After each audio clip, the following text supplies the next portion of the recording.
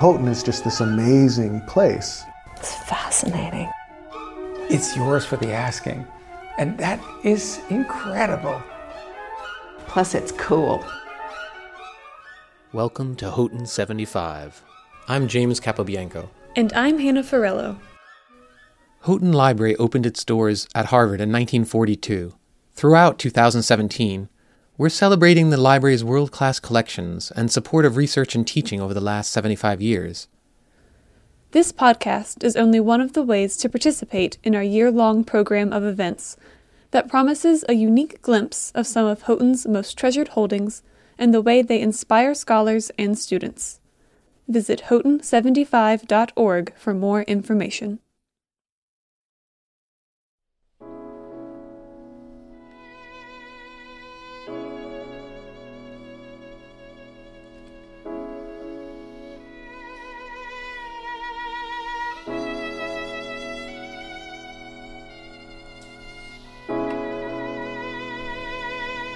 The Spanish-American War of 1898 was an event of significant controversy on the Harvard campus. One of its most outspoken opponents, Professor of Art History Charles Eliot Norton, publicly denounced the war, calling it evil and unjustified. Not surprisingly, his strong remarks generated a tidal wave of reactions, both supporting and condemning his stance. We spoke with James Ingle, Gurney Professor of English and Professor of Comparative Literature at Harvard, about Charles Eliot Norton and the expression of anti-war sentiment on the university campus. As a Harvard undergraduate, Professor Ingle studied the letters of Charles Eliot Norton. His interactions with these materials, as well as his experiences as a student during the Vietnam War, led him to select a scrapbook of letters and newspaper clippings containing reactions to Norton's anti-war sentiment for our current exhibition. Throughout our conversation, Professor Ingle highlighted the connections between collection materials and current and historical events.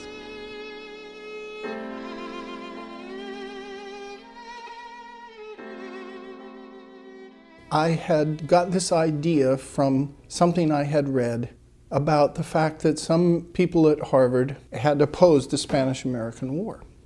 Now, this was particularly germane at that time because Vietnam was going on, and there were separate factions of the Faculty of Arts and Sciences who were caucusing together, and the war had become a significant matter of faculty debate. And then it hadn't occurred yet, but in my freshman year, after I'd looked at these materials, Cambodia was bombed, and there was a terrible reaction to that bombing.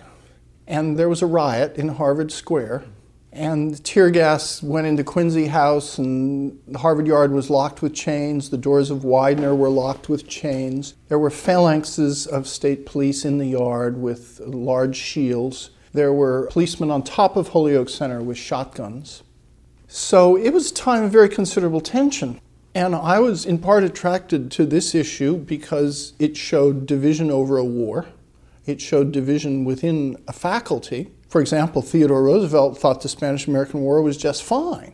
He was in it. And what used to be the Freshman Union, now the Barker Center, was a building in part dedicated to the Spanish-American War and the effort of the university in that war. But Charles Eliot Norton and some others opposed the war and said so and came out against it and thought that it was, if not a concocted war, a war of a kind of imperial aggression carried out under a kind of pretense.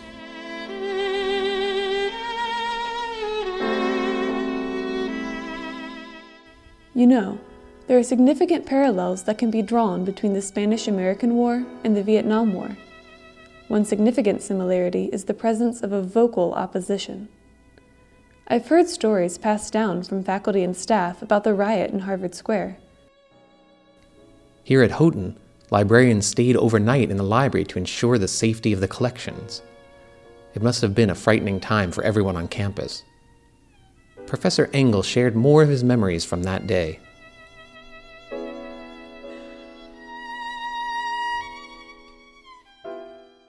This riot was, of course, politically motivated to some degree. It had started with a march that began on Boston Common, where there were speeches, anti-war speeches and rallies. And then people as a group decided that they were going to march to Harvard Square, which is what they did. But there were some people in the crowd, I suspect, who were more than just anti-war demonstrators, or if they were anti-war demonstrators, they were a little senseless in what they themselves were doing, because they started smashing storefronts and setting things on fire and rocking cars back and forth and that kind of thing. So by the time this rather large body of people got into Harvard Square, it was a bit of a mob. It was not an organized rally. The police authorities got together, and what they did was, well, Harvard Square is a square with lots of streets coming in and out of it. So the whole way that the riot was dispersed was to get police in the center and then push out. And that pushed all of the demonstrators down each of these streets and dispersed them. And some of them ran toward Quincy House and the houses, and there was a lot of tear gas used, and the whole thing was regarded as a time of troubles.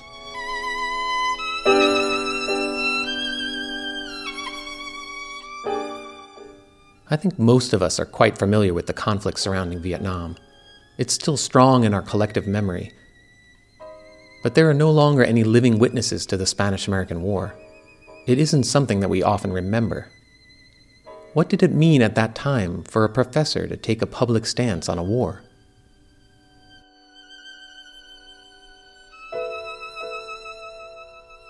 There were a group of professors who were against the war, and Norton was among them, and I think one of the more vocal ones. There was an open debate about this, and Norton was identified as being anti-war or opposed to the war spirit. That's no secret of history. It's just a fact of Harvard history, if nothing else. And you can say, well, what difference did it make that a group of Harvard professors opposed the war? And I guess the answer is it sure didn't stop the war. On the other hand, it gave some people a sense that their own feelings that the war was not justified were shared by others, and that they were shared by people who were teachers, and that it was not a crazy minority view. It was not a nutty, unpatriotic view to take. What this also demonstrates is what I would call academic freedom. If Norton said what he said and expressed his views and was in another job, he might have been fired.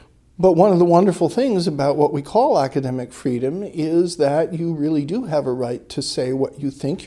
You're supposed to think about what you say before you say it. You're not just supposed to give vent to some personal prejudice. But the relationship between academic freedom and freedom of speech in the society at large is a much stronger one than a lot of people realize.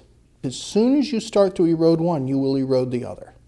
So that kind of academic freedom, which is represented here, and which a division of opinion in the faculty represented during the Vietnam War, as painful as it may be for an institution to go through, is a very healthy thing.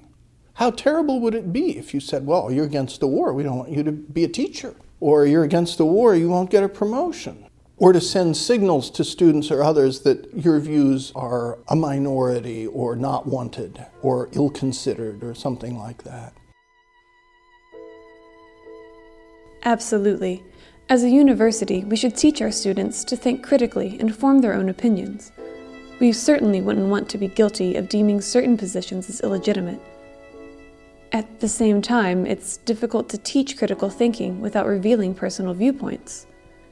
According to Professor Engel, the sharing of opinions is useful as long as it leads to discourse.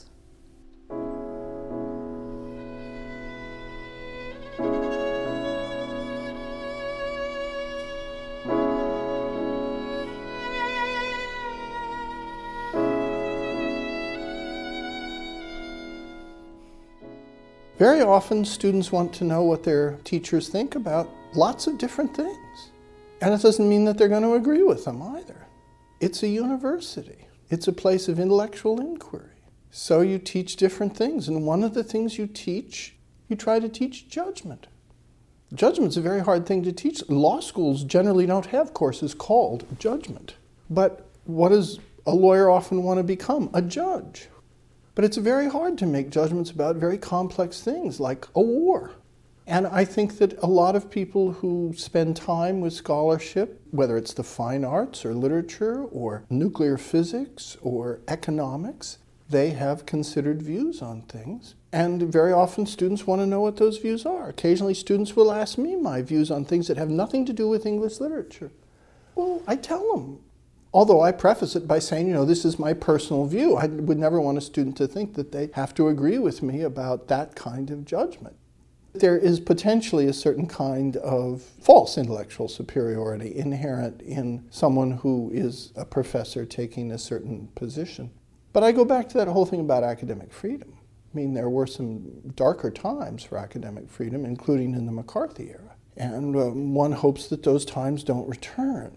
Pressures change, though, memories fade. And one of the great things about something like this, if someone looks at it, is they'll see that the very same pressures, not exactly the same, but in kind, very similar, existed. The very kinds of arguments about joining a war and not joining a war, supporting it or not supporting it, denouncing or not, viewing it as patriotic or not. Things that were present well more than a century ago.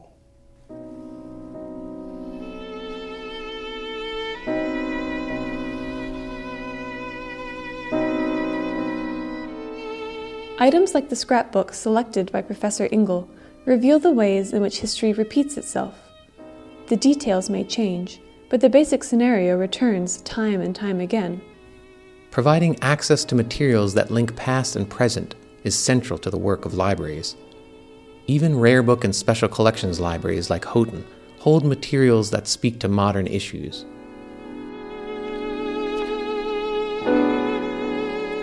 Sometimes people think that Houghton has only very old things, but of course that's not true. It has unique things, some of which are very recent.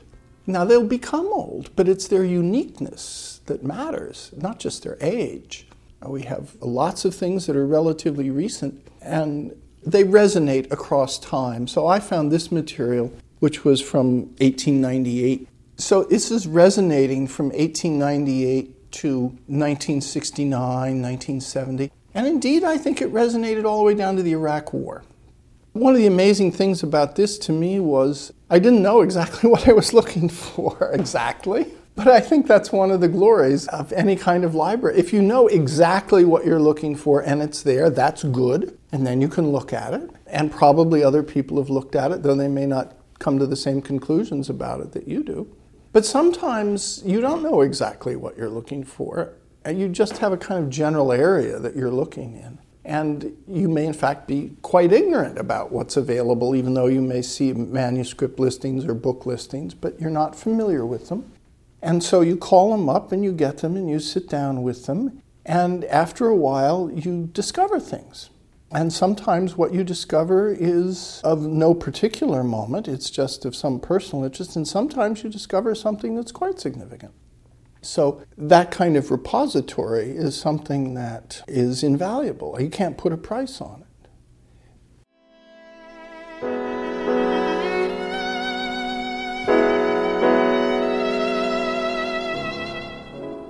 We would like to thank Professor James Engel for coming in and sharing his experiences with us today. His thoughts on Harvard, both past and present, have illuminated the ability of this scrapbook to speak to many times. The music you heard in the podcast was from a live performance of the 8th movement of the Quartet for the End of Time by Olivier Messiaen, featuring pianist Matthew Aucoin and violinist Keir Goguilt, Harvard class of 2012 and 2013, respectively. We thank them for allowing us to share this recording, which was made at a memorial service for Seamus Heaney, held in the Memorial Church at Harvard University in 2013.